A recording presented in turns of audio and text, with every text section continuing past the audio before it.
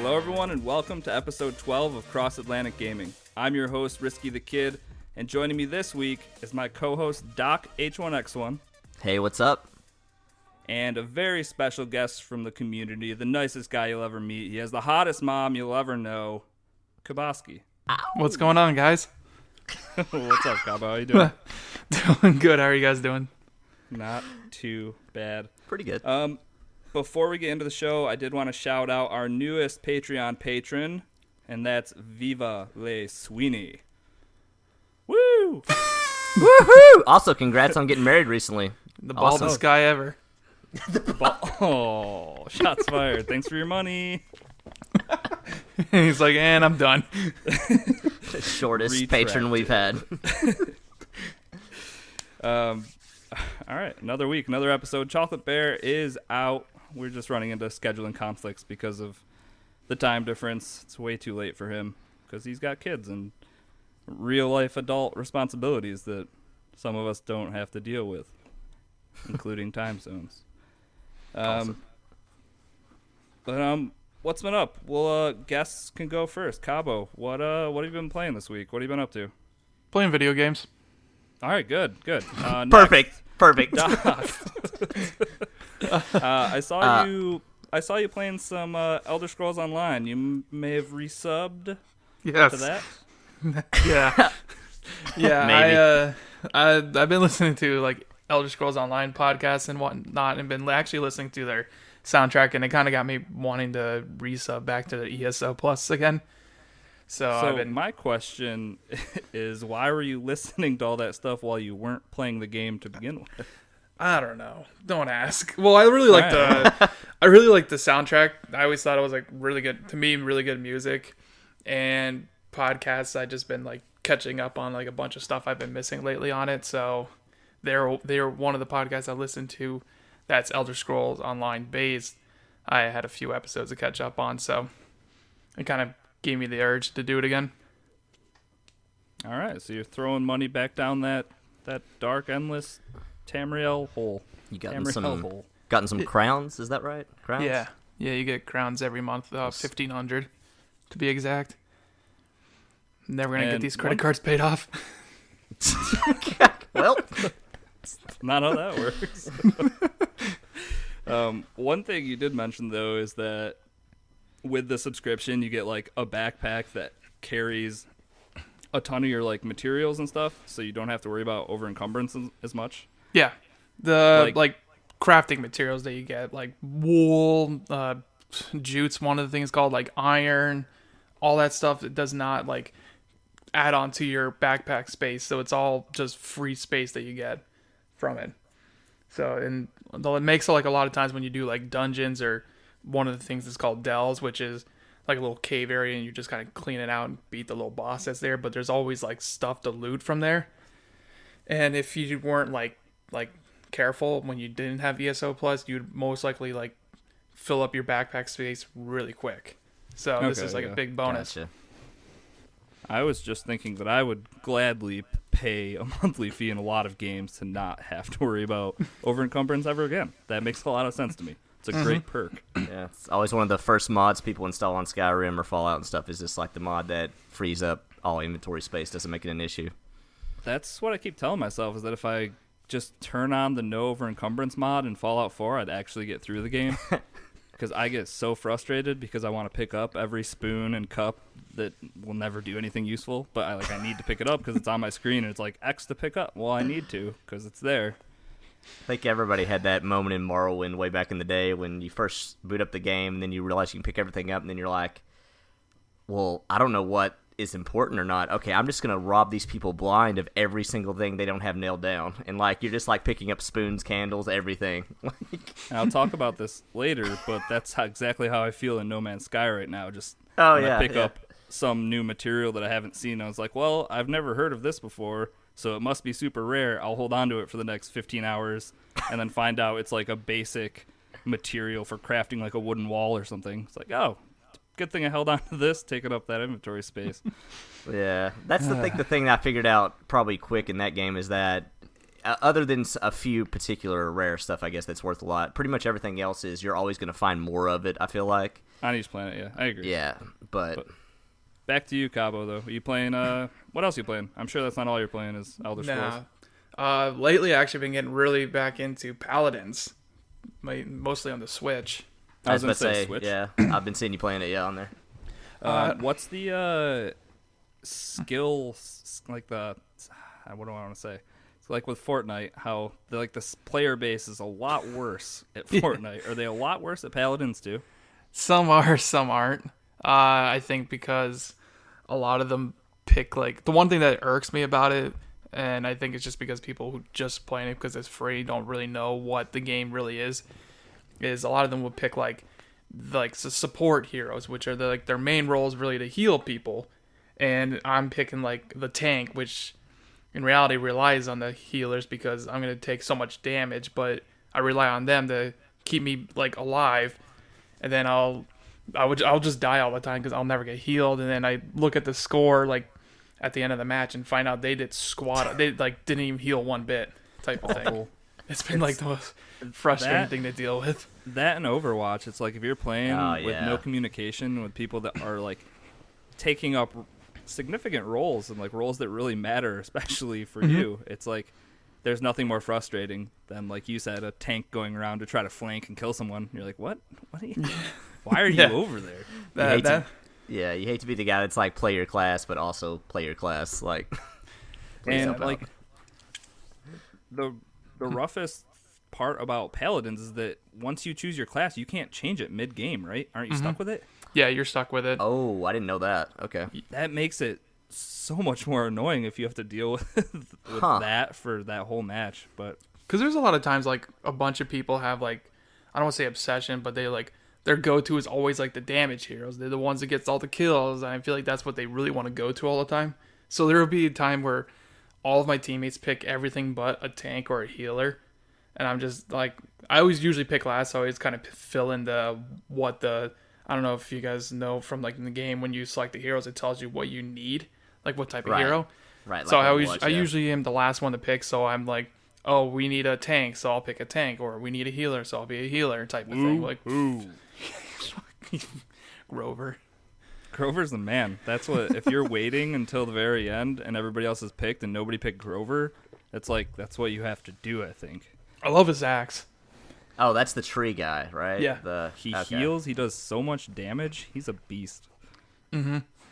I think one time I hopped in on your stream, Risky. You were playing as him, and I literally hopped in. And it was just you just throwing a million axes through a doorway. He's the easiest thing in the world. The axes never stopped. So easy. Yeah, his axe is so strong, and he's probably the best healer out of the champions they have. And someone was in my stream that night, and they're like, "Oh, this is kind of boring to watch." I was like, "Well, yeah, I'm just sitting here staring at a door, whipping axes for the last 45 minutes. I hope you're having a good time."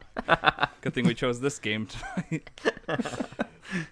I stick to what I know, so that's why I end up being him so much, because he's so easy and he does so much damage. I feel like you can get top damage and top heals every game if you just are guarding the right areas where people are coming through. You just start chucking the axe at him. Yeah, and you turn on the things where they do more damage the further you throw the axe, so then you're just chucking them across the map, hitting people for so much damage. Game's fun. Kaboski, do you only play that, or do you also play Overwatch? I do play Overwatch. Is Paladin your go-to as far as the two of those? Actually, it's Overwatch, I would say, because I feel that's a lot more polished, and I feel the heroes are a lot more unique. And I was actually watching a video about someone playing Paladins on the Switch, and he kind of compared it to Overwatch. And he said, and it kind of makes sense, he says the heroes in Paladins are just bland and not really thought out, whereas I feel Overwatch is a lot I don't want to say creative, but I feel they just do it better. Is it because Paladins doesn't give you little 30-second CGI trailers for each character? Yeah. Could probably benefit from that, I guess. Probably, yeah. They do give you mounts, though, so hey, there's that. Oh, or you can call on the horse or whatever? That is nice, getting you right back into battle quickly. Mm-hmm. That's a good call. Definitely a good feature that I mean, I guess, does Overwatch need something like that? Or is part of the game, like, the time it takes for a team to get back to the objective? Like, some of it, yeah. Cause I think their level design in Overwatch is a little more centered around knowing that that's not an option. And, I mean, yeah, you'll definitely have some points where you'll have to, go a little ways. But I think from what little I played of Paladins, it seems like the starting area to the action sometimes can be a little lengthy. Mm-hmm. So that's what makes the horses there. Yeah. There is a hero in Overwatch named Lucio, and one of his abilities, he always has like an aurora around him, I guess you would say. And one of the abilities is if you're in that like an aurora. I don't know if I'm pronouncing it right. Aura, yeah, I think you got Aura. One of them is like speed. So like a lot of like the professionals would sometimes he would go back to like the starting point for like where you would respawn, just so he can get your heroes there faster. That's what he's kind of known for. I hate to be the guy. Well, I guess it gets brought up all the time anyways, but like, has there ever been a definitive answer on who did what first and why all the characters in Overwatch and Paladins are literally almost the same? I always heard that Paladins was in development first. Overwatch was first to market. Exactly. Okay. That's what I heard. But like, who knows? We need a documentary. How was there never lawsuits about that? Because like, you don't have to be like a proprietary corporate lawyer to know like, wow, those are really similar in names, looks, weapons, everything. Like, it's... Well, that's... You were just talking about Lucio and how he speeds up, and I was like, oh. Well, I thought he was talking about Overwatch. Victor and Soldier 76 both have a sprint button. I was like, whoa, those are like the same exact character, aren't they? Yeah. Yes. And then there's like Torbjorn and Barrick. Torbjorn, they both have they're both the ones with the turrets. Where they built. And they're dwarves. We got the same species. Yeah, like... I mean, and Lucio is literally a guy in Overwatch by name, literally. I mean, that's the headphones guy, with the actually has a speed up and the megaphone gun thing. So like, yeah, I don't know. I'm surprised. I guess I'm just more surprised there's not been a lot of lawsuits. I guess, but I don't know. There's probably some reason why it wouldn't work on either end. Like it's just a waste of time, right? Like it's so blatant and obvious that if there was an easy way to go about suing one another, they probably would have done it. Yeah, and my thing's always been like, I wonder if there's enough wrongdoing on both sides that they're both just kind of like, and just let it go kind of thing. Like, stay away from each other type of thing. Yeah, just like... Or there won't be any trouble. Yeah. And I guess Paladins has caught success enough to where they're okay with it at this point, too, because I know, like, their Realm Royale or whatever is clearly doing okay, so... I mean, now they're putting that out, and it's not even on console yet. That should help them out. Well, yeah. I mean... Is that going to come to Switch, too, when it comes to console? I don't see why not. If they ported Paladins, I don't see how that can't be an issue. I feel like they're the company to try everything. To like I was surprised with Paladins coming to the Switch, which made it like something I wanted because I've always wanted Overwatch on the Switch, but they always kept on saying they were just like it's not going to happen. So getting Paladins on there was nice, and I wouldn't be surprised if Realm Royale goes on there. Yeah, it makes sense. I mean that. Yeah, and is anything in Paladins... Because you can technically work towards every character without actually paying for them, right? If you put enough game time in, technically. Yeah, it just went free not that long ago, and it has the same process as the other systems where you get like set amount of characters, and you buy them with coins, I think. Right. Excuse me. Then the Realm Royale should also be free. That's free right now on PC, right? Yeah, they just made that game, didn't they? Yeah, I played some of it when it first came out on my laptop, and I definitely don't think I paid anything for it, so I don't know why it would cost anything when it came out on console. I'm sure they'll have skins and loot crates and that kind of stuff. Yeah, that's now their like currency thing. You buy crystals, like in Paladins, you buy crystals and use those to buy skins, and I feel like it's the same way for Realm Royale and even Smite, which is another game they made. Makes sense. I don't hate the business model. All of those. I think they're... If you want to spend the extra money, you can. If you don't want to, don't bother. You can still have the game. Totally. Exactly. All right. Kaboski, anything else? Just quickly, Octopath Traveler I've been playing on the Switch, and I restarted Assassin's Creed Origins. I want to get that beat before Odyssey comes out. I still need to beat that, too. Sugar Daddy Shine pre-ordered it. He's going to hear this and just be like, I think we're done. I think we're gonna we're done here. Ties here. A friend of mine wanted a game share, and I was like, yeah, sure, why not?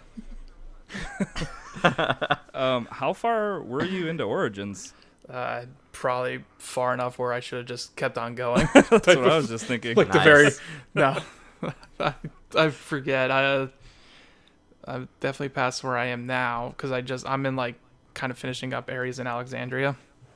Okay. This is where I'm currently at now, and I'm trying to remember how far I was. I know I was like in the second or third tier of people to kill. Okay. I remember when I was playing that game, it's just like I'd finish one tier, and then there would be like 3 more would open up, and I was like, how tall is this pyramid? How long are we playing this game for? Yeah. Which, like that, I'm not talking shit. Origins was amazing. I loved that game. But totally. It came to a point where I was like, how is there this many big bad guys in this little... Why? Go away. Yeah, it was like you had like in the base of the story made it seem like you need to kill like 4 of these people, and he's got this vendetta. I'm like, oh, it's only these 4, and then they start bringing out more. It's like, oh, he's got a second cousin you need to kill. Turns out half of Egypt was implicated in your son's death. Exactly. So. Spoilers. Jeez. Sorry. That happened in the first like 3 minutes. The market guy. Like, yeah. You want to try some oranges? Smash. Oh my god. Go full Batman on him. I know what you did. But what else was I going to say? Oh, Octopath Traveler.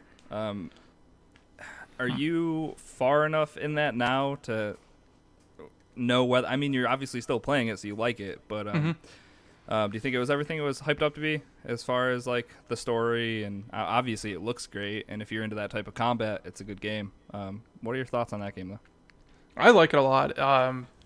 The story, it's not like there's not like a big tie so far. I haven't gotten there yet. If there's these eight players, I guess you would say, like the 8 characters, there's not one big tie yet. I haven't found it yet. It just seems like they each have their own like story, like their own adventure they want to go to, but they have people along with them to tag along for the ride and help them out, type of thing.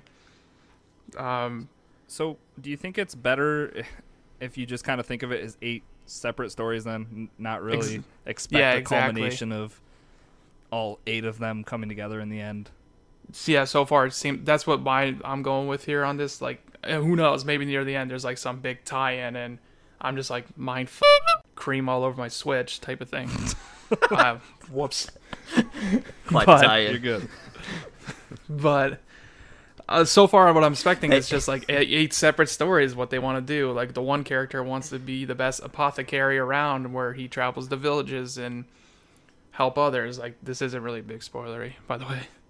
No, like, it's just like he does this, and he's got his 7 other friends to go help him out in this situation.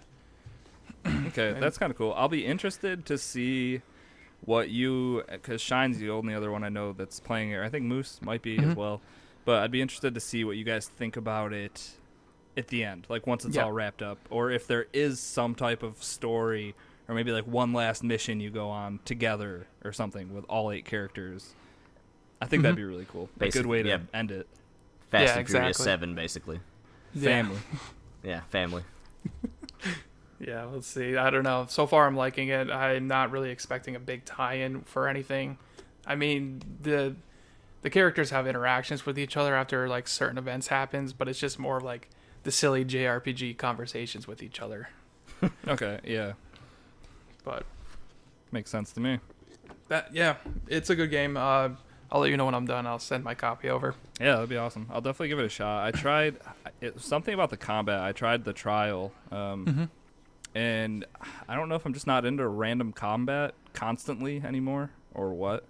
It kind of gets frustrating at times because you're just like, I just want to go to this bank, and then you're just getting like attacked by these 7 things. I'm like, I don't have the time for this crap. Right? You're like, I just want to wait in line at the DMV. Get off my back, man. All these Stop things hitting me.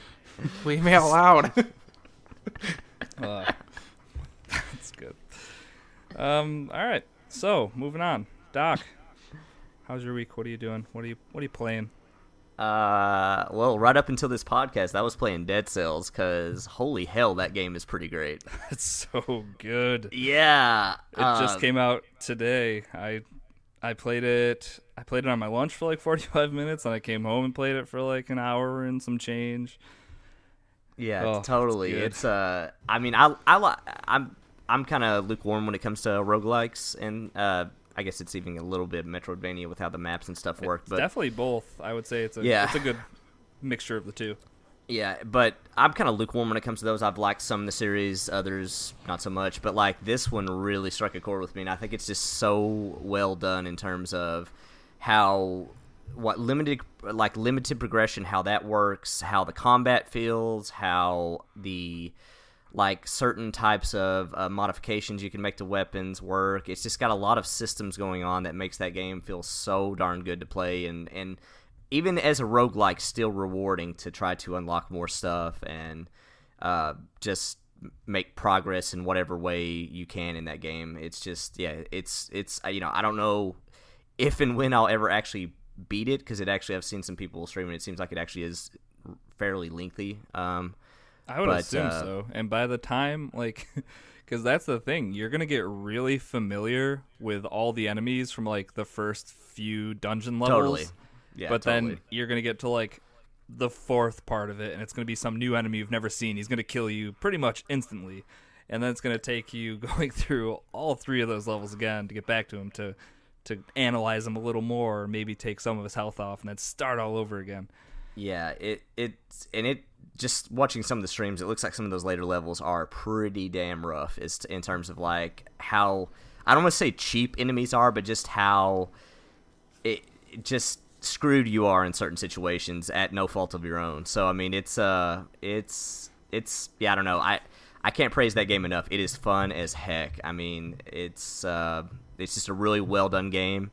It gets tied into a story we'll talk about later, but reviews out there have been pretty positive on it, and I think rightfully so. It's really good. Yeah, I highly recommend it. I feel like what sets it apart so much is the combat for a 2D side-scrolling game. How good this combat feels in this game. It's better than anything I've ever played.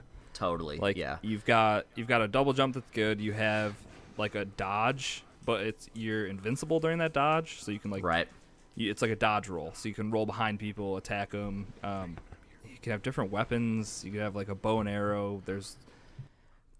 I feel like I got a freeze potion or something where you just totally sneezes in front of them and it freezes people. Yeah, and there's a lot of variation with that too, more than you would think. Like you were saying, the freeze stuff. I got that. I would freeze somebody, roll behind them. I had a weapon that did 3 times damage on backstab crit, and I would just do insane amount of damage with that combo, on the 2-button combo. And then other time I found a shield that if I parry, it releases 5 grenades at the enemy. What? Yeah, exactly. Yeah, just crazy stuff like that. Way more variation than you would think. And like you said, to top off the fact that it already feels really good to play in terms of you normally don't think combat on a 2D platformer as being the catch, but it's really well done and feels really great. And there's a lot of variation to it, and it's got almost Rogue Legacy type of progression in terms of some things you get will be permanent, and you'll find blueprints that will, if you get them if you finish the level and get the blueprints back to this guy, you then have the chance to roll those on runs, and you can do stuff to get the odds of getting better stats on them and things like that. Yeah, but and then also, it's cool though. So when you're doing that, you can find the things like blueprints, but then the one thing you can pick up is the actual dead cells, or the cell. Are they just called cells? Yeah. Or are they called dead cells? I guess, yeah. Whatever they're called. Maybe, yeah. It's a type of currency where that's how you're leveling things up, or acquiring these new perks that are going to stick with you. I picked up 5 of them, made it through a level. And that was enough to purchase a health vial that with my next run, the health vial was already there with me. So it's there are some of these permanent upgrades, which obviously is going to make progressing through the harder levels easier for you. Yeah, I don't know. I can't find anything. I'm into this type of game, so totally. I can't find anything. You've definitely had a good stretch. You're coming off Hollow Knight going into this, so you've definitely had I feel like we were in a golden age of these type of games. So like, yeah, the games I like there's so many good ones on the Switch. It's ridiculous. Yeah, like Enter the Gungeon, and then I was playing Flint Hook, Hollow Knight. Oh yeah, Flint Hook. Yeah, all these games that are either roguelikes or Metrovanias. It's so good. I'm so glad all this stuff comes to the Switch, because it's like that's exactly where I want to play stuff. I know you're playing Dead Cells on your Xbox, right? Yeah, well, that's just kind of I'm a psycho with achievements, and right, shouldn't care about them as much as I do. But yeah, okay, yeah, I was like you once. Then you grew up and learned. Once I let that part of me go, everything was so much better. You've been so happier ever since. Like actually, I think someday if you let go, you'll. We'll start setting up meetings once a week. We'll get you out of there. Yeah, we'll get you and Surf Biscuit. I think he needs some help too. He's like rebuying games that are remastered, even though he's played them. Because hey, 1,000 gamer score. I think it was Surf when I first learned that about him. He was just like, I got picked up the BioShock, the new three. Where he's like, I picked up the 360 version. I'm like, I thought you said you had the new remastered version on the current gen. He's like, oh, I do, but I haven't got the achievements on the old one. So. And I'm like, oh, okay, cool. Nice. Well, that explains that. He's so anyways, just finished up on Dead Cells. Yeah, highly recommended. Even if you might not be into that kind of game, I definitely recommend checking it out and maybe giving it a shot, because it's $20, right? Does that sound right? I think it's pre-ordered $20. 25. Yeah, you're right. Yeah, 25. So, which is well worth. I've already gotten $25 worth out of that game in just one day. So. But yeah, that, and then lastly, I've been actually gave a free-to-play game War Thunder a shot, because I randomly just kind of waiting for Battlefield 5 to come out. It's really gotten on a World War II kick, watching like Band of Brothers on HBO and all this stuff, and I'm just like, is there a decent like dogfighting World War II game on console? And the only one I could find was War Thunder, which is kind of like it's World of Tanks, but they actually have boats and planes with the tanks and stuff like that. But I guess what I was surprised about was how fun it is to actually play. It's a really well done like dogfighting game in terms of like that kind of stuff, and it's not too money grabby with the free to play stuff. So I've been playing that and been having some fun with that. It's pretty good, and it's free, so I would definitely recommend checking that out.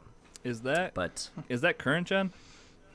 Is that a recent game, last few years or something? I think it was on PS4 for a year or so before Xbox. Then Xbox finally got it, and I think it's been on PC ever since it first came out 2 or 3 years ago. But okay. And actually, I take that back. I think since it's technically they're doing the whole like Fortnite used to, where it was like it's in beta technically, it'll be free to play, but right now the lowest version is $20. So if you want to play it now, you have to pay $20. So I think they're doing that. Angle with it, so it's kind of, I hate it when they do stuff like that, but I think that's the only way to play it right now. But it's pretty cool though. The last thing I'll bring up for you and for me as well, did you make an addition to your gaming setup this week?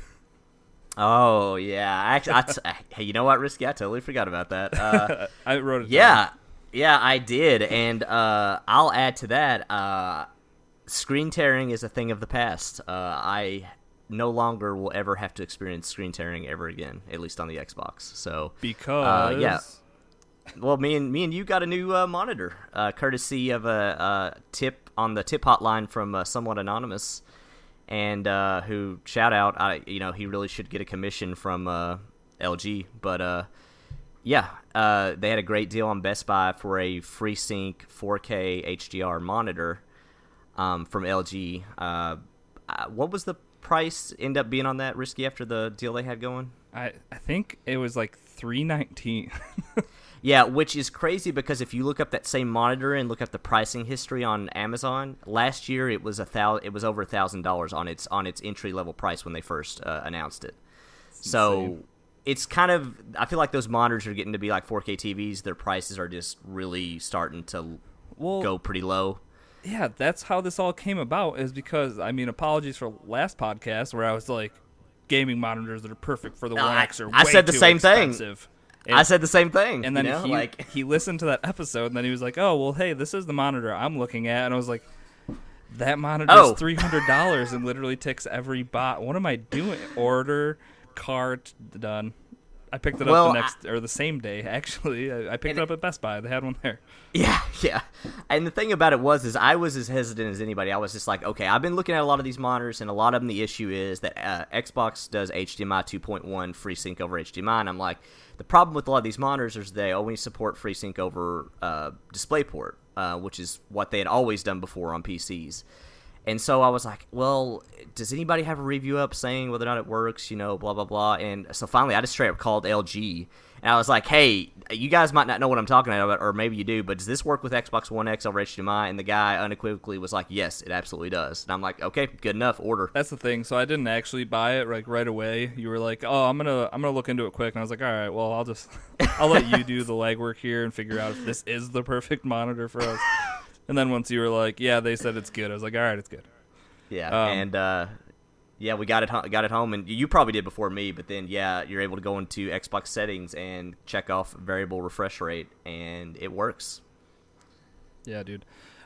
If anyone wants to look into this monitor, I mean, it's probably back up. I think it was $450 when it wasn't on sale, but it might go on sale often. I have no idea. But the model, it's an LG. It's a 2.7 UK 600. If you want to check it out, it like the first thing I did when I booted it up was I started Assassin's Creed Origins just to look around, and I was like, oh my god. It's good. It really is great. I booted up a old 360 game that of course that's what? Here's why. Here's why. The whole reason. It's a great game, guys. The whole reason I was excited about this monitor was because of FreeSync and screen tearing. So I'm just like, I literally Googled. I was like, okay, what's a 360 game that's notorious for screen tearing? Like, what's a case study I can do real quick and just test it out? And I pulled up, I think it was one of the recent Splinter Cell's Double Agent, I think it might have been. I don't know what it was. It was one of the Splinter Cell games that recently went back and pat. Pulled it up, and basically on one monitor, I basically pulled up on one monitor, turned the joystick to the right, and had the camera just circle around the person.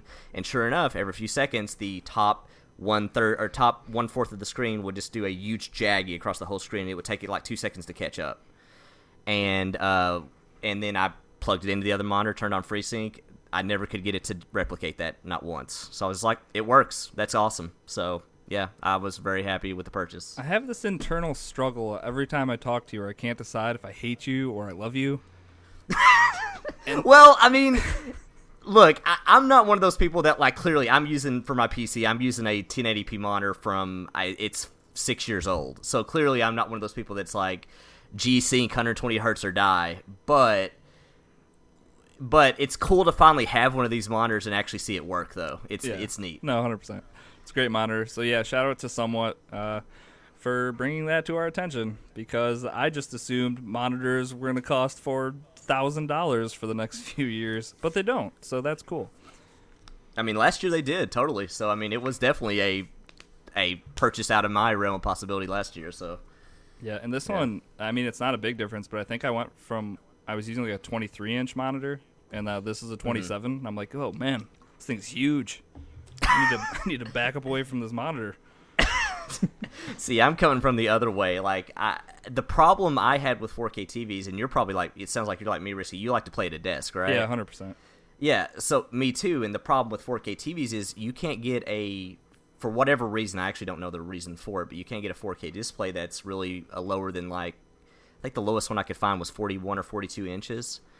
So I had, before last year, gotten on a set, I think it was Black Friday on Amazon or someplace, I got a Samsung 42-inch 4K for a pretty good price, and I had that on the desk, and I was having to set back pretty far just to make that work, because 42-inch TV on a desk is massive. Yeah, that's not a monitor. Yeah, and it's not, and I don't, spot. Yeah, I don't recommend it either, because it's too much real estate to like have your eyes dart around and try to like focus on games and stuff. But like a monitor is perfect for a desk setup, and I'm just glad that I've been able to transition over to this, because it was not working out too well before, like just for the sake of having a 4K TV. But completely agree, game changer. Yeah. All right, what have I been playing? Are you done? Well, you're not done, because let's talk about No Man's Sky for a minute. Oh gosh. Because I remember last podcast I was like, yeah, like I don't know, I'm not gonna buy it, and then I was like, oh well, I probably will buy it, and then I think I bought it like 2 hours after we got off the stupid podcast. Same thing. Somebody needs to take me to some type of AA meeting. I think I'm slowly becoming more like you now that I've been around you enough, because I was like, screw Call of Duty, I'm not getting that. I'm voting with my dollars this year. And then like last night, I'm like, hey, Risky, which package do I need to buy to get the season pass? Just wondering. I love rubbing off on my friends. It's the best rubbing off. I'm just gonna leave it there. Yeah, I was trying to. Friction. I should have hit mute. Yeah, so No Man's Sky. I picked it up, I want to say maybe Thursday. It was either Thursday or Friday, I think. I've got 15 or 16 hours in that game already. Dang. Dude, I haven't been able to put it down. I had a few like stretches. It was probably Thursday night when I first booted it up. I started it at like 10, which is a terrible time to start playing a brand new video game. And then I looked up and it was like 2:30 in the morning. I was like, I got to be up for work in like 4 hours. This is but no complaints. It was worth it to me. I think it is it's a game for a very certain type of person. Like, you need to know what you're getting yourself into here. It is a grindy open world material hunting game. Yeah. It's like, yeah. Everything you're trying to fuel, your ship, your exosuit, everything needs these materials that you can find all over all these planets. But for whatever reason, I don't even, because it's kind of like Minecraft is what it reminds me of. Minecraft with maybe like Astroneer, if you guys played that game or heard about it. Yeah. It's, I don't know, it's super addicting. It's just that. It's not even like a loot grind, but it kind of is, because there's like different modules, different ranks of modules, different ships, different ship classes, different rarities to everything you're doing. It's just, there's so much to be looking for and mining for, and this all takes place in what is pretty damn close to an infinite galaxy. Like, yeah, I don't know the exact size they come up with, but I'm assuming they replicated it in the millions pretty close. I know that there's no way you could go through the whole game in a lifetime if you were playing nonstop every day. So that's big enough for me. Well, I think the other thing too is, like, I forgot what game you were talking about before, but you talked about games being good for like chill or podcast games or like music games. Yep. This is totally like fits that bill for me, as far as like I can kind of relax, listen to a podcast, and just do my thing in No Man. You know, like just you don't need to think too much. I don't think. Doesn't seem like it. No. And like you're also, I was about to say, also, I'm not poor anymore thanks to a tip from you in that game. Also. Oh yeah, fun fact. If you run into any whispering eggs, when you shoot at them, a little glowing green ball is going to pop out, and then a bunch of evil hell spawn creatures pop up with them. Pick up those little glowing balls, because they're worth a fortune. Yes. Like 95,000 credits a piece, I think, which is a lot. And if you run into some of these nests like around buildings, there's maybe like 20 of them, 30 of them. Totally. Like, become a millionaire in like 10, 15 minutes. Because I said something to you about it, and you're like, yeah, I found those, but I was just killing all the creatures, and then like you weren't picking up those. No, I was just like, why would I pick up this glowing dumb egg? This is stupid. Yeah. Yeah. The other problem, I will say this though, a problem I ran into that I guess maybe shows how the game's a little deeper than people might give it credit for, but for a while I would see scanners that would say like economy scanner for a system, and I was like, why would I want that? And I guess you can look at systems, and some will be like declining, flourishing. They have like over 20 different names for like, I guess, the wealth of a system. So the problem I ran into is I was in, I guess, I don't know how to be PC about this. I was in the Detroit maybe of systems. Yeah, totally nailed it. Yeah, I don't know. Yeah. So, anyways, the system I was in didn't have a lot of money fluctuating around, so I could only sell like 2 of those egg things, and I was just like so bummed out because I had like farmed them forever. And then I went to a different galaxy, and I guess this was like the more affluent neighborhood galaxy, and I was able to sell them all and get like 3 billion credits. So. Yeah. Well, it's funny because whenever you talk to like a merchant, it'll give you the percentage, either how much more it's worth or how much less they're actually like paying for it. So it'll be like, you can sell it here for 50,000, but that's 15% less than what it's actually worth. Right. Yeah. And yeah. It's got that interesting aspect to it. Yeah. Yeah. There's like a weird economy game in it, and that's something you can completely ignore. Like, which I do. I'm not searching through different solar systems looking for the best place to sell things. No. I'm just gonna go up to the salesman and be like, "Here, take all this stuff. Give me whatever. I don't." Yeah, I mean, maybe if I eventually get whatever that one, I don't know if it's called economy scan or whatever. If I eventually get that, I might just pick be your like, systems. Okay, yeah, I'll go to the that makes sense. I'll go to the wealthy one and just unload all this junk I've got or whatever, So, but yeah, that game's fun. But I would definitely say if you're on the fence about it, watch it first. Watch someone else play it. Watch streams of it.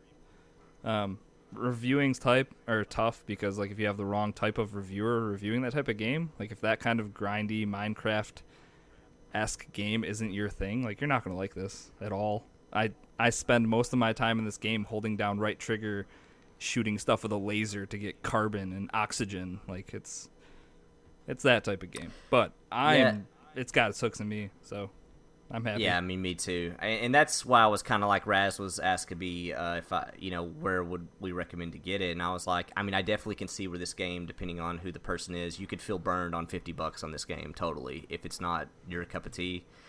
And it's even weirder to recommend because I was like, well, if you're not sure about it, get it wherever it's cheapest. But then it does have the whole multiplayer aspect, and it's not cross-platform play. So it's kind of a hard thing to necessarily recommend if you don't have somebody that's like kind of into that type of game like Minecraft or whatever. And also, isn't the game $20 on PlayStation still or something? Yeah, like exact same game. And literally, literally the only difference is because it came out a year earlier and they've had time to price down. Right. That's the only difference, though. Yeah. But did you get to play any of the multiplayer? I still haven't yet. No, I still haven't fooled with that at all. I had somebody enter my system, but they didn't really interact with me, and that was about the closest I got to the multiplayer. So that's the thing. I've been playing with my buddy Payne, and it's like,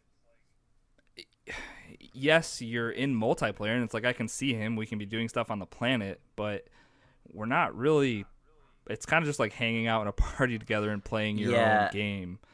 I've heard that from a lot of people. Like, it does technically have multiplayer, but there's not exactly a lot to do with said multiplayer other than just, hey, we're on the same planet, we might build a base together, but that's about it. Like, in terms of like the most interaction we've had is he needed a bunch of copper, and I was like, oh, I've got a ton of copper, just come here and I'll put it into your inventory. So like that's the extent of how our like multiplayer sessions have gone. It's like if somebody needs something and someone else has it, you can easily transfer that if you're next to each other.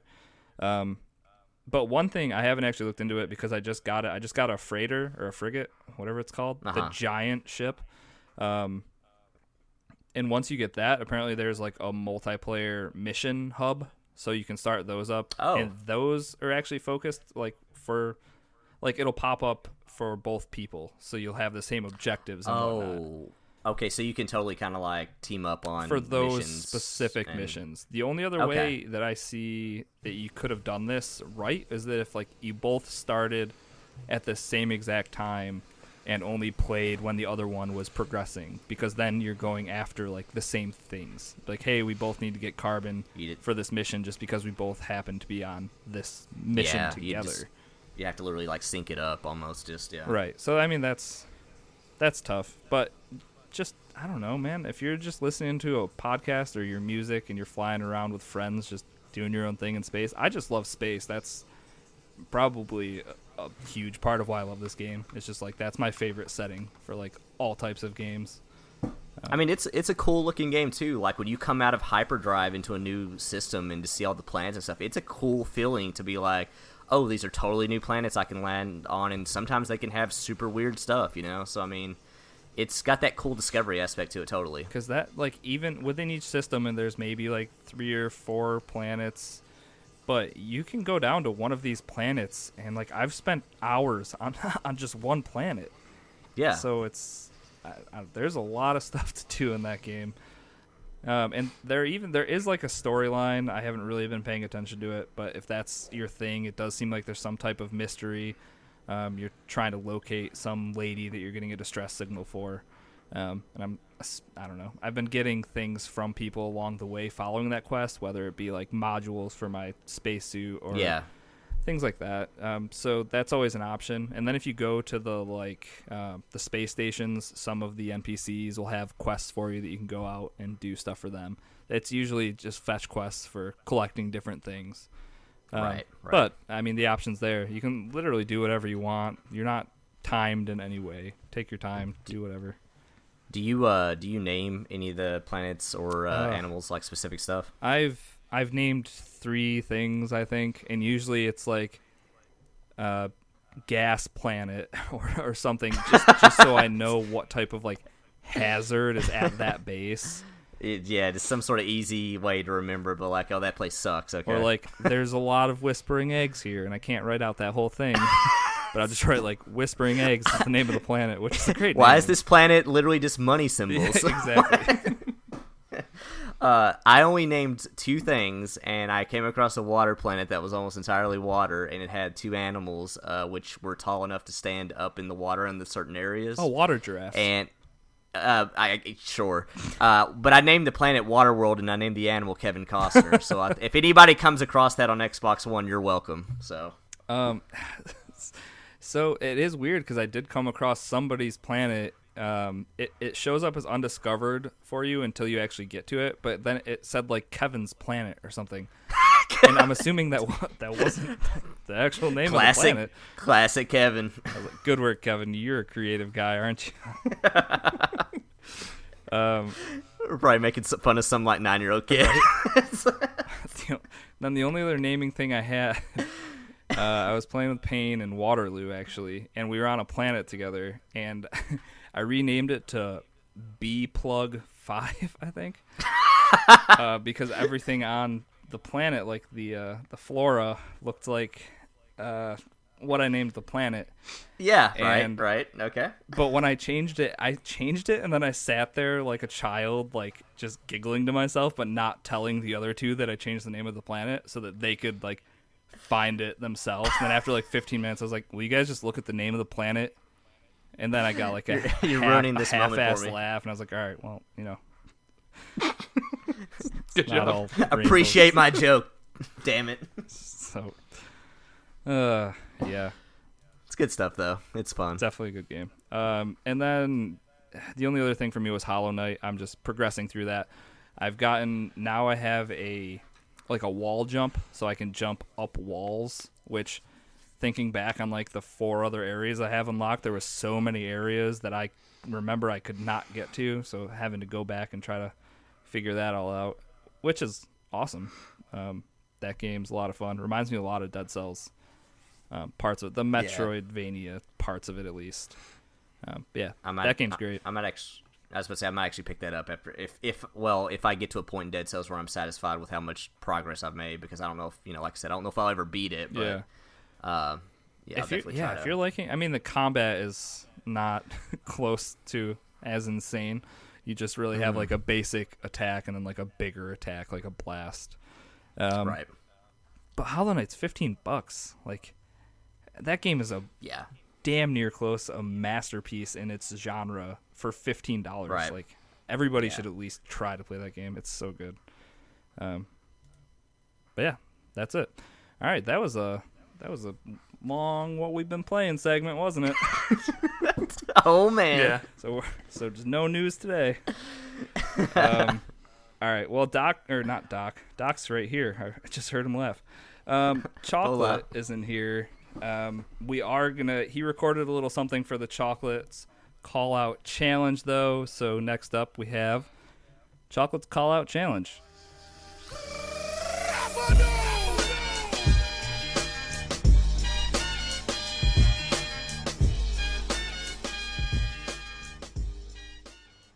Ladies and gentlemen, standing to my left, representing Cross-Atlantic Gaming, wearing the purple shorts, is Chocolate Bear 80. What in the blue ass hell do you think you are doing?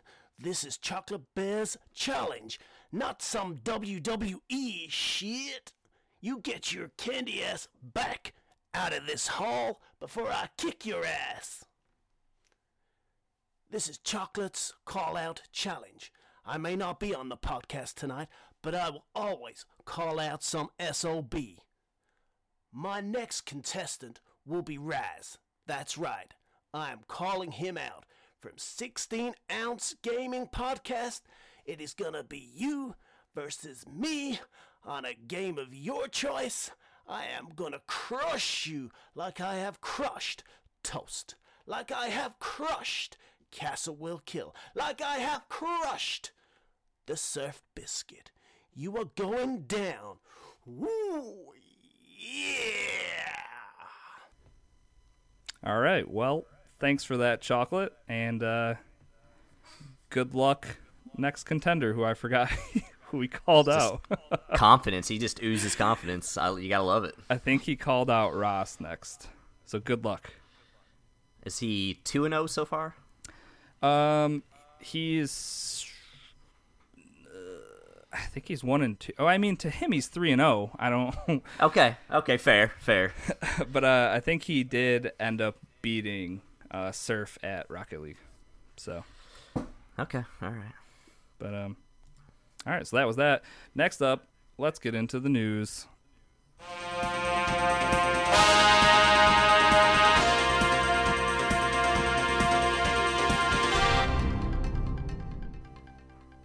All right, Doc. Movies Anywhere now on Xbox with Microsoft Movies and TV. Tell us about it. Yeah, so I guess I should ask first, do either of you guys use Movies Anywhere already? Or do you even know what it is? Nope. No. Okay. So I had used it for a while because what it essentially is in a nutshell is it was this, I think it's actually made by Disney, but it's a app on your phone or computer. It's on tablets, pretty much every device you can think of. And up until now, it would link Amazon, iTunes, I think Vudu, Fandango, a couple other random places that you could just buy digital content of movies or rent them, and it would put it all under one banner. So like no matter where you bought it or wherever it was, it's all linked to that.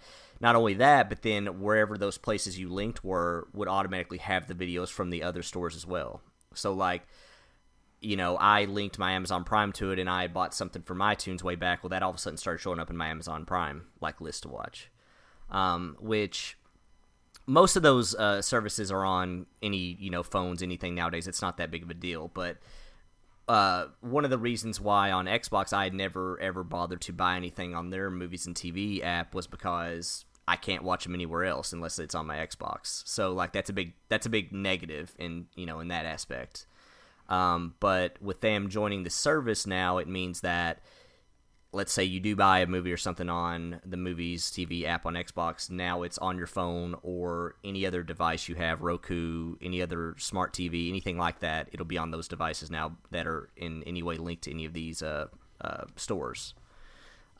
So it's a convenient, cool thing. They had talked about doing this for a while, and if you haven't checked it out, I would definitely recommend it, especially if you're like me and you've got like maybe one or two movies you bought way back in iTunes and several in like Amazon Prime or, like kind of scattered like that, it's definitely worth it to check out just from a convenience standpoint. But, if you're like Toast and you just pirate everything, clearly it's not going to be a good value. Whoa, throwing them under the bus. No, or a lot of people do. Like, yeah, I'm not advocating. Like, I'm not saying that this is the cheapest way out there to get media, but it's a free service and it connects all your digital purchases under one banner, so it's pretty cool. Well, Cabo, don't you buy stuff like movies and stuff digitally, or is that someone else that said that earlier? I buy them physically mostly. Oh, physically, that's what it is. Yeah. Oh, okay. I thought, don't a lot of like Blu-rays now come with like the DVD version and the digital version and the actual They Blu-ray do. or something like but that? It's not. Yeah. But it's like through like their own like app or site or something like that. Oh, for the digital code? Yeah. Oh, that's kind of. Well, Well, that's what I'm saying. You are to look it up, though, because if it's one of the, I think there's like 8 or 9 companies that are part of this initiative. If they're one of them, they're in the service, so you could totally link it. I have to check the service. I don't have to check it. They're all the same thing. It's like a purple, like a white purple slip that you kind of get, and it gets a code. So, yeah. But I never use it really because I just have it on I usually put it on my Xbox because now I get like either the Blu-ray or the 4K Blu-ray versions, and they come with like the codes. Nice. Yeah, so that's pretty much it as far as that goes. So that's kind of like just a convenience thing for anybody out there that might have their digital collection kind of scattered to different services. It's a easy way to put them all under one app, and you can pretty much play them on any device then. It's kind of weird because like when I pull up this TV movies app on Xbox, I didn't have but like 2 things in there before that I bought a couple movies when they were on like a cheap sale, and now everything I've ever gotten on Amazon Prime is showing up there. So it's kind of neat. My digital collection hides in some weird dark app on my phone. So fair enough. I know what Toast is all about. Yeah, I gotcha. Yeah, so that's pretty much it with that story. It's just kind of a neat thing out there for people that it could benefit. So I think it's cool. I think it's a cool idea. There was a lot of times that I had something that like I bought like a TV show on iTunes because it was cheaper through there than anything else.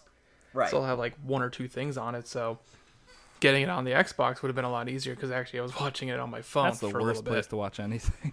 So, I do it so much though, so it's whatever. I don't know why. Yeah, that's the thing. Same. Like, I was like, skirt. I have the space to download all this on my phone, so let it happen. And I just did it from there.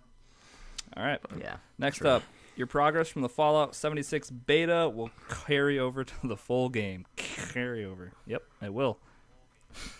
I didn't know if you were just messed up or afraid that I'd actually inserted something like with chocolate. So, yep.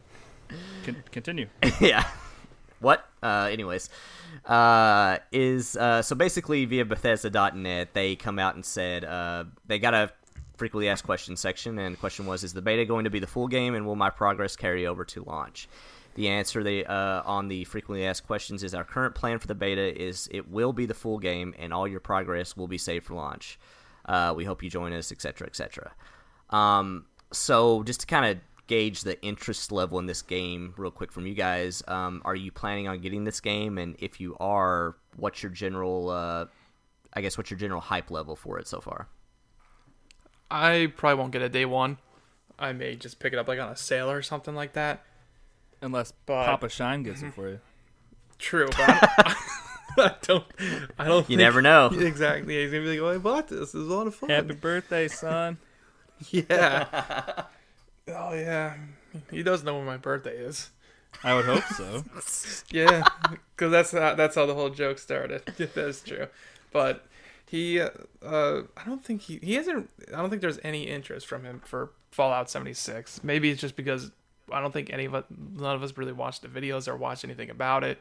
And I mean, the beta will be a good factor in it right now. But yeah, other than that, E3 was the only time I ever even thought of or saw like Fallout 76. It's just one of those games like, oh yeah, I forgot that's coming out type of thing for me. Yeah. Well, it's kind of out of left field in terms of I didn't expect this as far as their next Fallout game, but yeah. Yeah. Before Elder Scrolls, like a new single player Elder Scrolls, but I mean it's an online, so I don't know. I definitely want to try the beta out. That's why I can't turn down a free beta. Is it free? Right. Or do you have to do one of those pre-orders to get into it? Now I feel bad I didn't research it well enough. I don't think it is an open beta, actually. I think the only way to get in is through a pre-order, which I hate it when they do that stuff. I'm saying if it's not like that, you might be able to put yourself on some type of mailing list or like a wait list for the actual beta.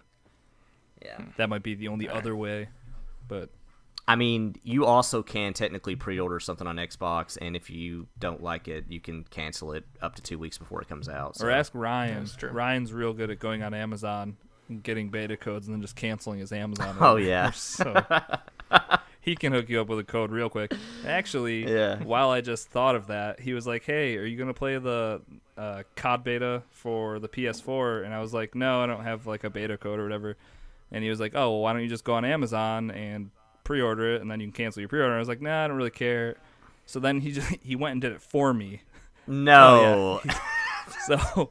So he's like, no, seriously, it's super easy. Look. Yeah, no, that was literally it. So he gave me this code, and then I had to put that code into like Call of Duty's website or whatever. Eventually, I got the actual beta code for the PlayStation 4. So I was like, all right, well, he was nice enough to do this for me. I will fire it up.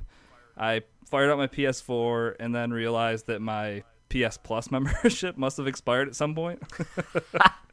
And I was like, well, here's $24.99 for 1 month of PS Plus. Seems a bit steep. Yeah, that's not and the beta's going to be coming out this weekend which I think that's news next up in the news. But yeah, so sorry about that, Ryan, but thanks for your effort and hard work on getting me that beta code. Appreciate that. From what I can tell, it looks like another Call of Duty game, which I'm excited for, obviously. Right. As far as Fallout 76 goes, yeah, I'll be there. I'll play it, whatever. Yeah. The other tidbit of this that makes this kind of interesting, and I think we all saw this coming eventually, was Bethesda for a while now have had their own launcher on PC, just like Uplay or Origin or Steam.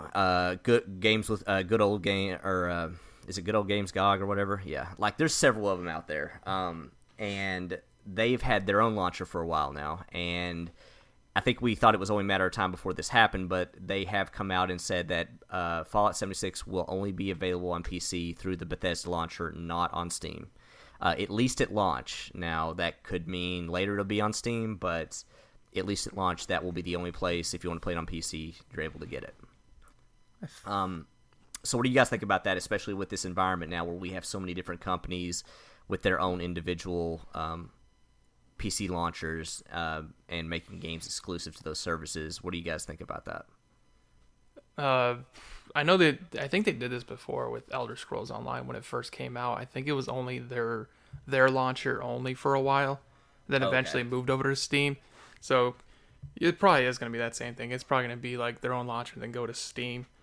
As for what's going on now, I mean, it's not the end of the world. It really isn't. Yeah, I mean, I always feel like as much of a big deal as people make it out to be, I'm just like, if it means I have to pull up a separate launcher to play, like if I have to pull up the Blizzard one to do Destiny or Diablo or this one to do Fallout 76, I mean, is it really that big of a deal? I mean, you do it anyway. Like all the Ubisoft games, I think you get it from Steam, but it still launches Uplay from them.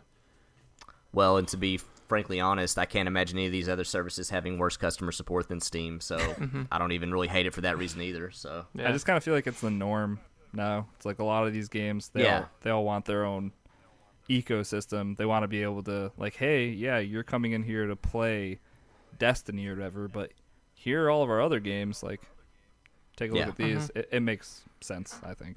It does. And it's one more application sitting on your desktop. Like, yeah, whatever.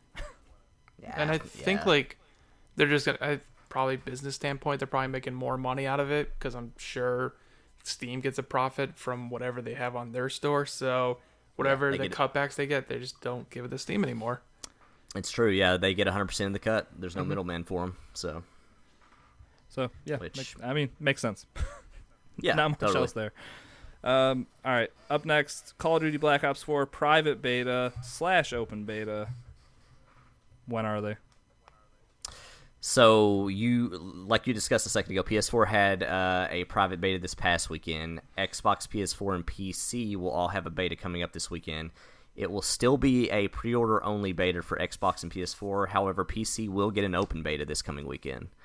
I bring this up because I was one of the people early on that was like, they misled us with the season pass. I'm voting with my dollars. I am not getting Call of Duty this year. Are you?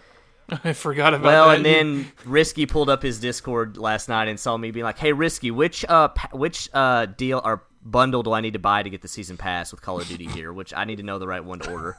So clearly that didn't last that long with me. I basically pulled up Twitch over the weekend, saw some streams of Call of Duty, and it looked really fun. And I'm like, yeah, I probably am going to buy this. That's the thing. Like, playing with Black Ops 3 being so fresh in my mind from playing it a few weeks ago, like, this looks like Black Ops 3 without wall running or, like, the boost jumps. Yeah. Which, right. Perfect. I'm all about it. Yeah. And they're doing they're bringing back like the specialists or whatever. So you have like you have a specialist who has different skill sets and different equipment that can be used.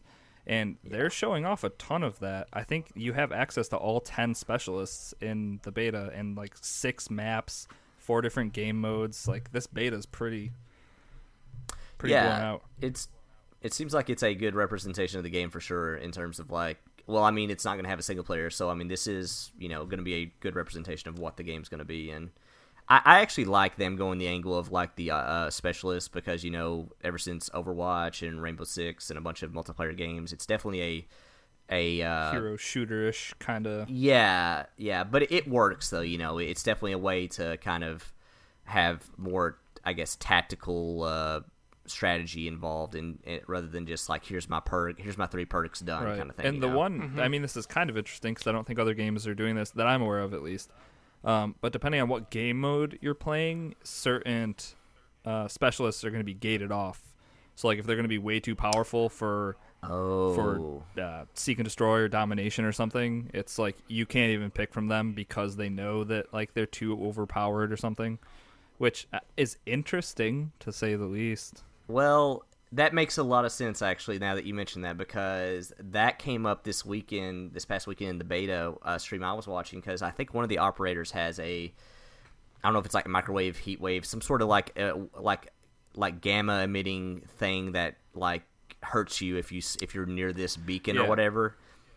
People were basically setting that up on domination zones, and you couldn't go in and stop it. Basically, once it was set up, and if it was behind an object, there was no way to really blow it up. So that's the thing. I think they're getting feedback from that because someone else also has like a spawn beacon, and apparently that's being used pretty unfairly. So you might not see that pretty effectively. Yeah, you might not see that and have in like a point capturing game mode because it's way too powerful.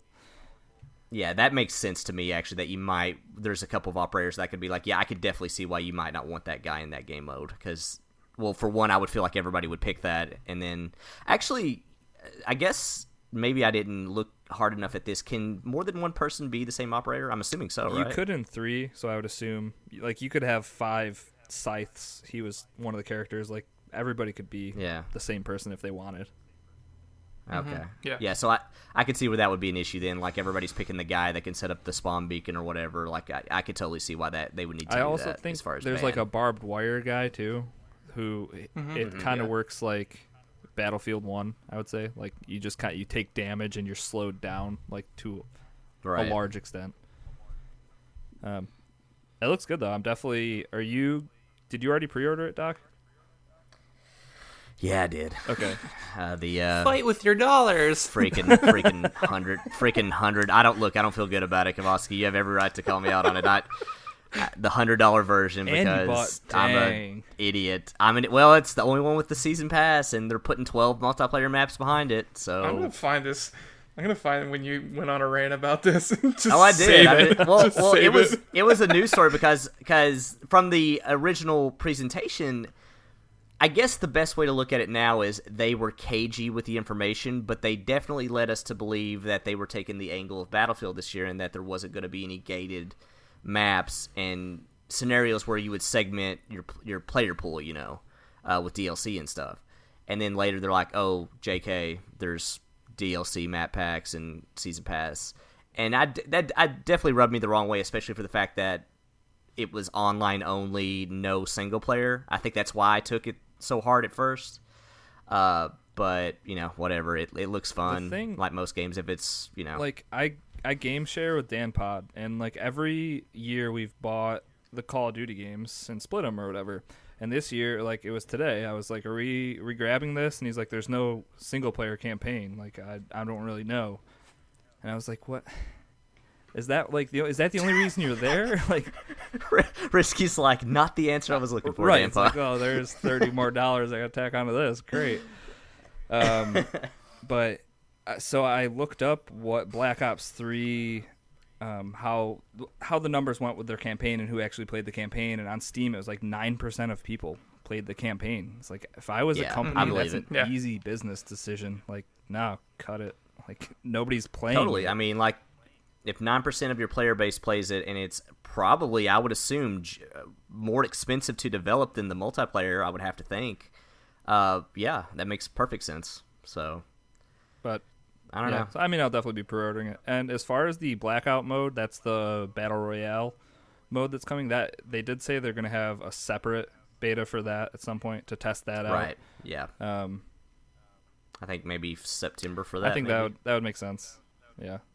Iron out all the kinks in just this. Which part I'm still super interested to see how that looks and what that actually plays like. Did you see the one like brief tease of it in that last thing where it was like one team up in a helicopter flying, another team was down on an ATV? Yeah.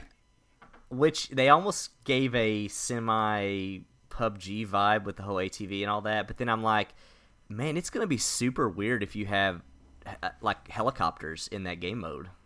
Like, yeah, I don't know. Right? I'm sure they've got it. Well, yeah, and I'm sure they've got it balanced in a certain way, but I don't know. It'll be interesting to see how that works. Yeah, I'm super. That trailer only made me more interested to see how it actually plays out and what it's going to look like. That's the thing. Like, in all honesty, it's like I have played every Call of Duty campaign. They're super hit or miss for me. Some of them I actually like probably a lot more than some people do, and then some of them are just complete trash. But I'll totally take this new Blackout mode as like a whole thing. I'm going to put way more time in than the 7, 6, 8 hour campaign maybe of like a Call of Duty game, whatever. Oh yeah, 100%. Yeah, I mean, that did they actually say? I'm assuming they're taking the Battlefield approach of they will not be doing a standalone version of that Blackout mode, right? That is only a part of the game, correct? That has to be part of the whole package. I would think so. Yeah. There's no way. I would get skewered for that. That's and Battlefield's not either. So I'm assuming they're taking the same stance on that. But yeah, that costs extra money. Let's not talk about it. I mean, yeah, you'll get to hear me go on a rant, and then a month later be like, "So, guys, I pre-ordered the Blackout mode." It was only $120 because it came with a few crates. Yeah, just that, no big deal. Actually, speaking of crates, how filthy do you think that's gonna be in terms of this game mode? Because Call of Duty's kind of been edging towards that for a while now with Call of Duty points and all that stuff. I don't know. It's all cosmetic stuff, right? I guess, yeah. I would assume so, yeah. So I guess you can't really get that upset I'll about take it then, the same right? stance I always do. Whatever. Yeah. If it's not affecting the game, then if there's whatever. something I really like, maybe I'll pick it up. Yeah. Especially, it's a first-person shooter too. It's like I'm never gonna see myself in that game. What do I care what I look like? Yeah, actually, I'm trying to think. As far as console goes, other than the fact that you can go in first-person mode in PUBG, is there any other like Battle Royale that is a first person only? The Calling was first person. Oh, right. But that we all know that game was that grand POS, yeah. Yeah, so I guess it'll be the truly first person only, I guess, Battle Royale. Like, it's going to be the smoothest, most polished. I mean, okay, Fortnite, yes, you did your thing, Fortnite. But as far as like a modern-y combat, like this, comparing this to like PUBG's first-person game mode, it's just gonna make PUBG look like the biggest piece of garbage. Yeah, PUBG isn't exactly the most fluid-feeling game, in terms of like movement and controls and input and everything. So yeah, that's not gonna help it in that sense at all. I'm excited for this. Like you said, I'm excited to see. Yeah. To hear more news, see what's actually in this. Like, is there going to be kill streaks? I think that could be a whole new dimension. Yeah. I always forget about stuff like that, and the fact that they talked about vehicles and even showed a APC looking tank in one, or like a Bradley or whatever vehicle in one thing, like an assault APC, and it's like one of those things like, am I just going to parachute? We joked about before, like, is everybody going to parachute into the tank factory because the tanks are obviously a tank and OP? Like, I don't know. It's a lot of I still have a lot of questions about that game mode for sure. And we have to start getting information about it soon here. One would think. Yeah, I guess unless they're just like, here's the beta, have at it, That's true. All right, moving on from the Call of Duty to another amazingly polished and fluid, rock solid 60 FPS shooter coming to console. DayZ, everybody. Let's get a round of applause. DayZ coming to console. Woo! Yeah. This is more just a FYI because why not? DayZ is confirmed to be coming to closed game preview test on Xbox and release this summer. Do you guys remember DayZ? From when I was 10? Yeah. Yeah, so it must have been, 3-4 E3s ago? They had the one random dude from Bohemia Games get up and be like, we're bringing DayZ to Xbox. Hooray. Yep. And I think that's the last we had heard about it, maybe. So now with all this said, I know I'm kind of opening up the floodgates, giving DayZ a lot of crap. If you look at the PC game today, it is more polished than it was a couple years ago.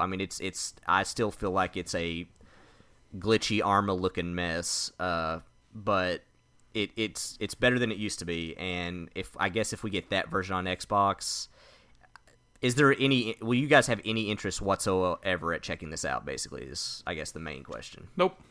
If it was free and someone forced me to play it, I guess. Yeah, help me at gunpoint. So, not interested in playing this at all. One question I have though is so this is the same company that made Vigor, that new game that just came out. Yes. Were they just waiting until Vigor came out on console, or once that was announced and finally here for them to be like, oh hey, also our other game is coming? Because I don't know. Just kind of weird timing that's happening at pretty much the same time. Yeah, I totally agree. It's super weird timing, because Vigor kind of came out of nowhere. That we didn't really hear about that until not all that long ago. And DayZ, I feel like everybody just had either forgot about it or just assumed it was canceled. For Xbox, and which I guess not. And we'll see what we end up getting as the preview program product, but I'm not sure if anybody's. I can't imagine there's a huge crowd for this or people that are interested in the slightest for this. I don't know. I'm just kind of wondering why they're still bringing this. That it would be something where if it was a super dead time, if this was free to play, whatever. I was so interested in DayZ when it was out and a thing because I wasn't a PC player. So it's it was play and just some of the stories you'd hear that come out of just real life experiences in this game were incredible. Yeah. And it's I want to be a part of that, but totally. Not 7 years later, I don't. Now I could really care less. Well, and how many survival horror games later? That's what launched that whole fad, and so many other games have done it so much better now. It's the other problem. So, I don't know. I guess it's gonna be on preview program, and we'll see how it goes. I think if this thing is anything short of fairly polished, I can't imagine it'll have any player base to it. But who knows? Think it'll sell better or worse than The Calling 2? Oh well, considering that had 5 people on their online servers after the first day, I would have to imagine better. That's something. Yeah, it will. Oh man, yeah, that thing was a weird story also, but I don't know. Yeah, we'll see what this ends up being. But I'm like you guys, I don't know if I'll get anywhere near this thing.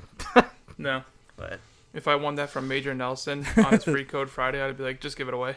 I appreciate it, Major Nelson, but not interested. I'd be like, here, why did you enter my contest? Why do you sell it? Why did you? Yeah, I'm bored. I had nothing else to do. All right, sorry. Whoa, do you guys hear that? Warning: incoming missile.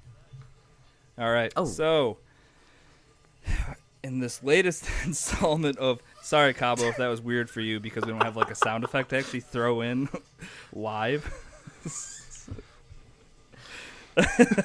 Cabo was really getting to see how the sausage is made, and it is a mess. Just randomly as if something actually happened. Kaboski's over there like, these guys are schizophrenic just, are they okay? Like, all right, so drugs. This week's name the phrase word, I'm not going to give the whole spiel about this, is take. So what you need to do is you need to listen to last week's episode, you need to listen to the next 2 episodes, and then you need to submit the phrase to cagpodcast@gmail.com.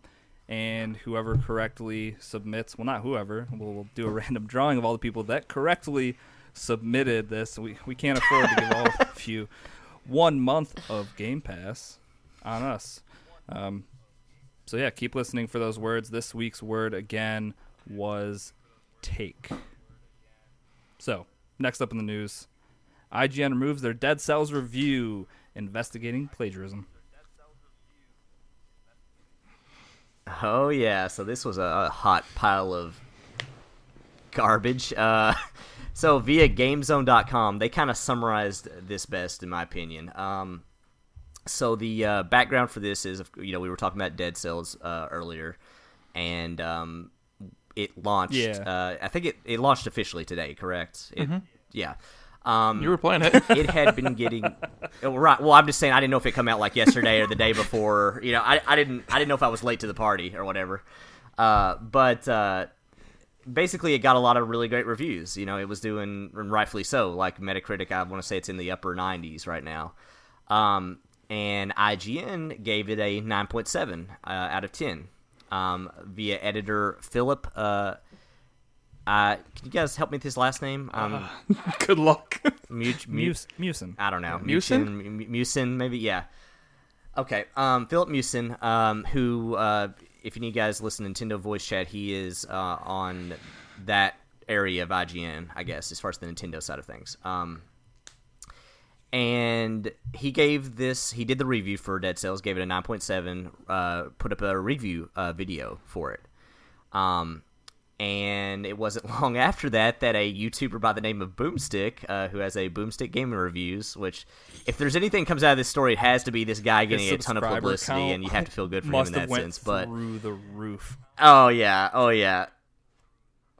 I mean, it's one of those things where he's like, please plagiarize my work, big gaming sites. But anyway, so wasn't long after this review got posted by IGN that YouTuber Boomstick Game Review came out and said that, hey, this is ridiculously uncanny to my review, to the point to where I think you stole my review. So he came out and said, now you might say that some people have similar thoughts and ideas, but the evidence is pretty damning. You can view a comparison video from Boomstick Gaming, which he actually has it on his channel. If you go to his channel, he actually does a side-by-side and plays through certain segments, and it's pretty evident that the guy copied his review. I mean, would either of you guys actually argue that that's not what happened here? I mean, not at all. I think it's clear that he. Like, yeah, I think it's clear he definitely did. Yeah. Heard about all of this is because this morning while I was at work, I went on to YouTube and I was like, oh, let's see what IGN gave them or whatever. Yeah. Like, let's watch the actual review video. So I was like, IGN review Dead Cells, and then there was no video from IGN. It was a video from Boomstick Gaming. Is the top hit there, which, like we were saying, upping your subscriber count. Like, if you typed in Dead Cells review today, you're hitting his channel, like, no matter what. So, yeah, and I think last week he had 6,000 subs, and I think that has skyrocketed since. I'll have to go and actually check what it is now. I looked at this review. Yeah. So good for that guy. But to further this story, though, is the fact that his review that he did, he published that last week. So he also had a advanced copy, and he had published that a full week in advance. Of course, he wasn't on any type of embargo.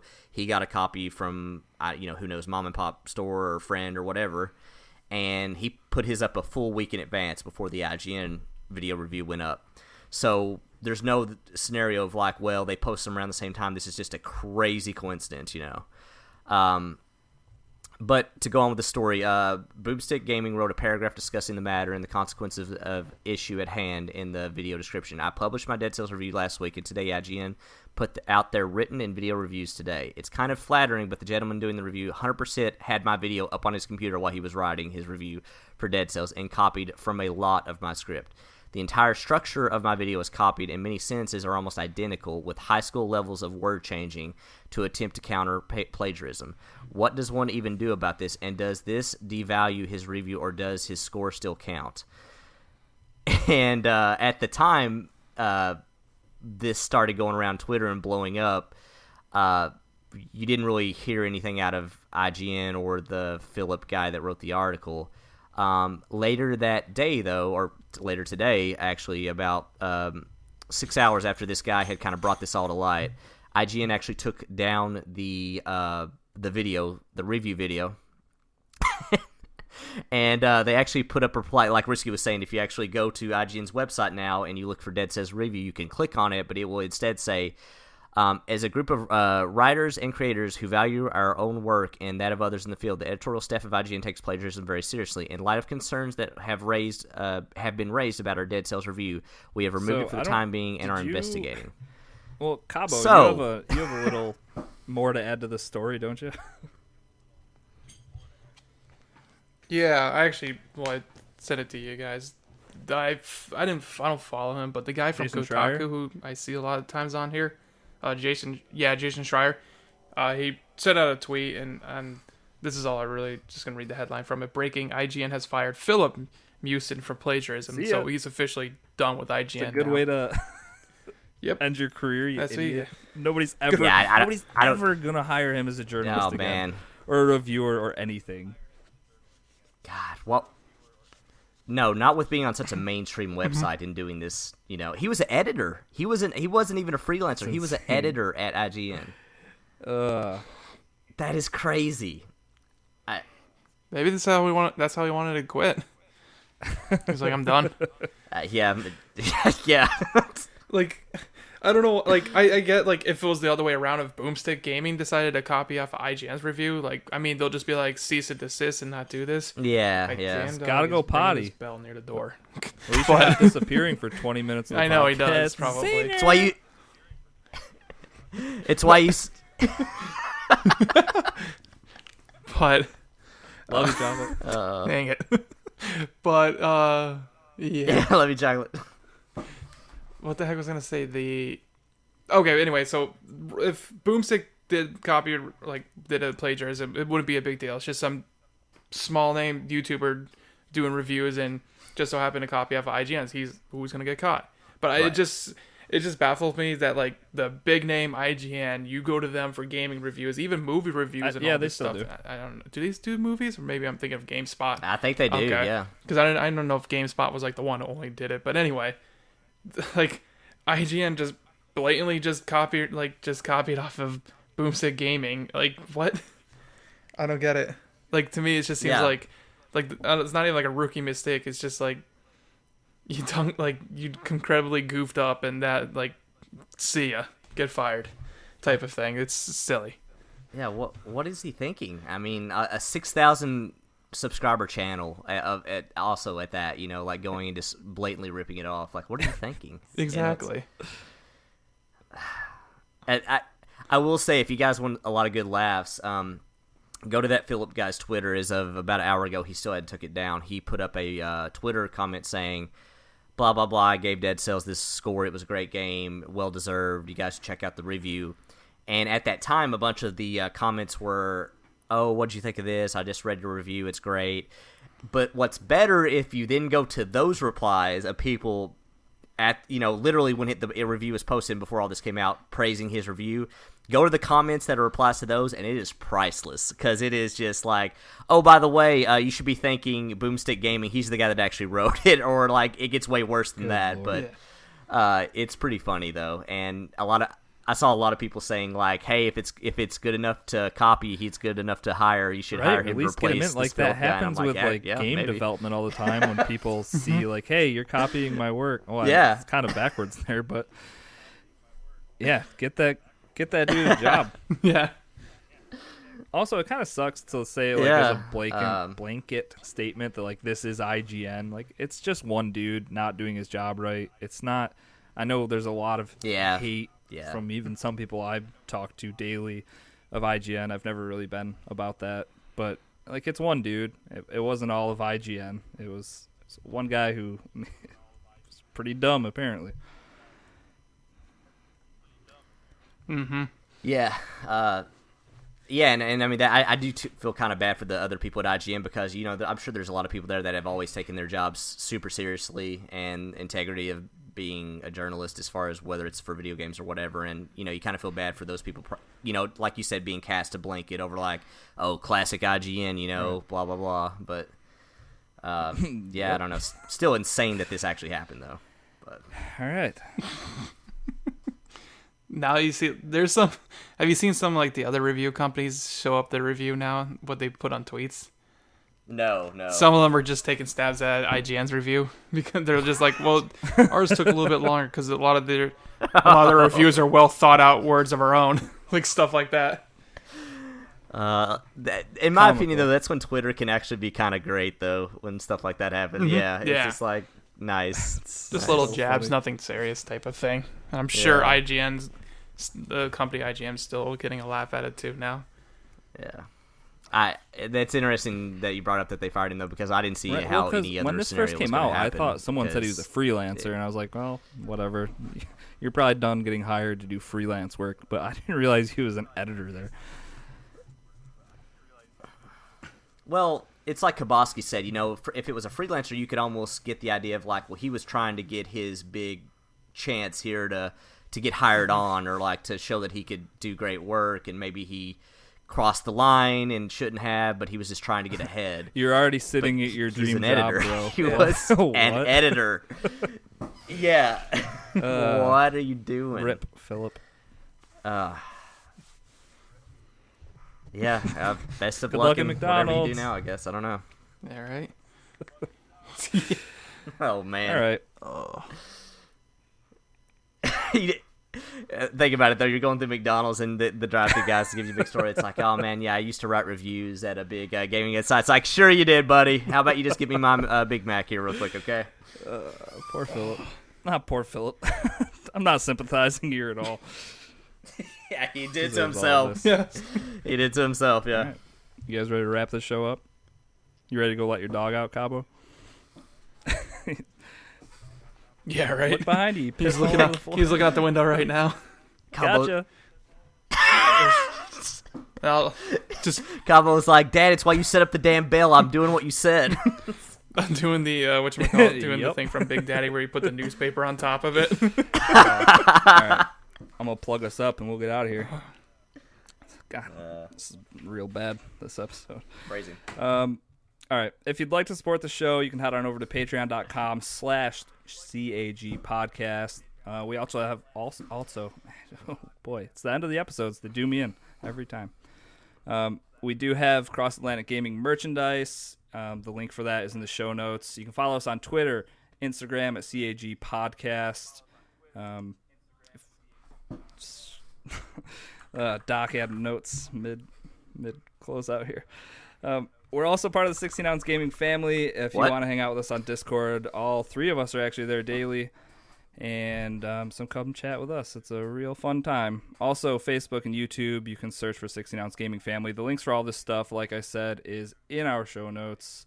Come hang out with us, support us, listen to us, interact with us everywhere, review us on iTunes, all that fun stuff. Yeah. Anyways, if you want to find me, follow me, whatever. I'm Risky the Kid everywhere. Cabo, where are you? Who are you? Where can we find you? Yep, that's important. Who am I? What's your social? You can follow me on Twitter at Brad Kaboski, all one word, and on Xbox and PlayStation at Kaboski. I'm not going to give my Switch friend code. No one should ever be able to offhand tell you their friend code. Man. If you talk to him in the Discord, Switch he can give friend you his friend code. It's a great thing about Discord. And Doc, how about you? Exactly. But Doc H1X1 anywhere and everywhere. Thanks for hanging out with us tonight. Thanks for filling in for the. I don't even know what to call them. Just chocolate. Thanks for filling in for chocolate. Sigh that was. No, it was more of a sigh for chocolate. It wasn't for you. If I could replace him with nope, don't get into that right now. Okay. there you go. Well, thanks for tuning into this week's episode of Cross Atlantic Gaming. We'll catch you guys next week for an all new episode. Goodbye. See ya.